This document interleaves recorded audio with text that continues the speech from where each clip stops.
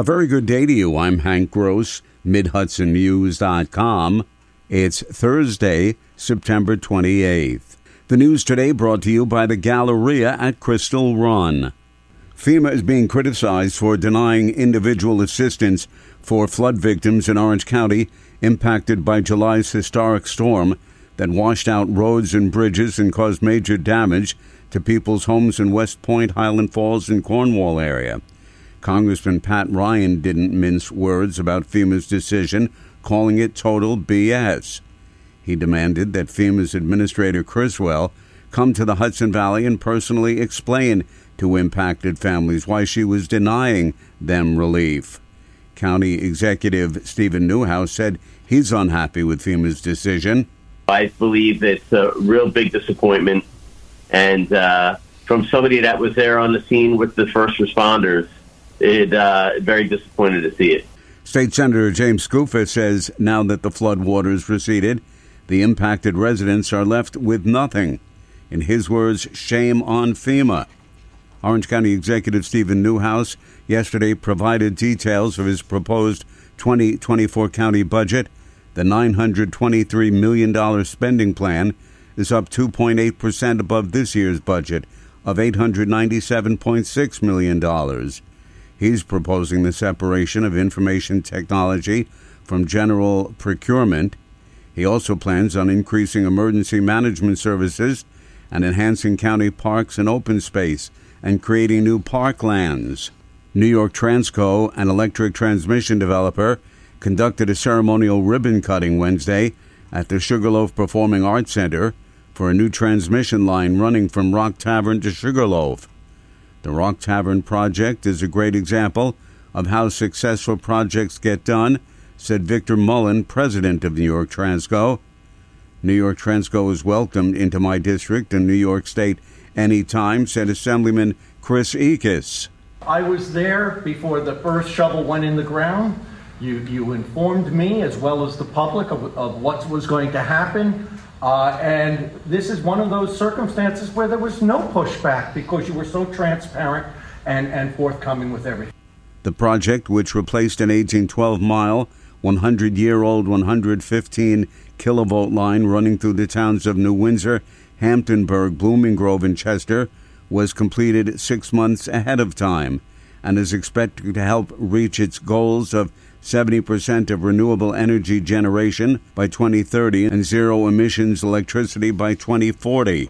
More news right after this. Find over 100 retailers allowing you to spend hours shopping safely at the Galleria at Crystal Run. Enjoy the big brands and the diverse selection of family-owned stores all in one location. The Galleria at Crystal Run offers dining options for everyone with Fuji 110 Grill, Allen's Mediterranean Grill, and Peru Cuisine.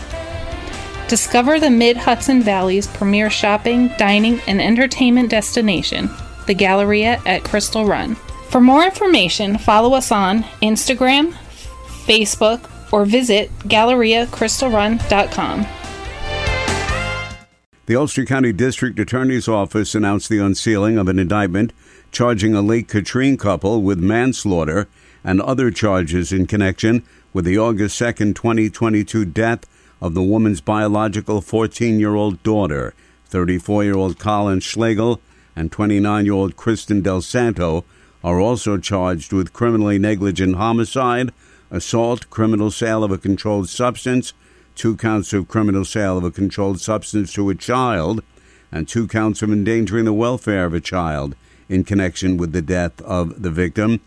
Detectives from the Town of Ulster Police Department conducted a year-long investigation which revealed that both Schlegel and Del Santo were aware of and contributed to the girl's consumption of drugs, alcohol, and fentanyl, which subsequently caused her death.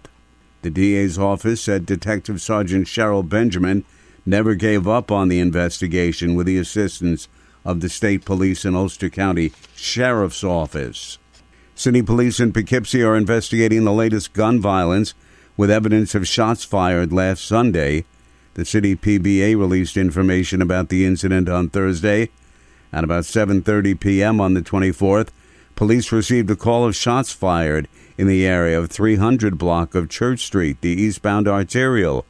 No apparent victims were located by police, but investigators did find numerous shell casings and several bullet strikes to an occupied residence.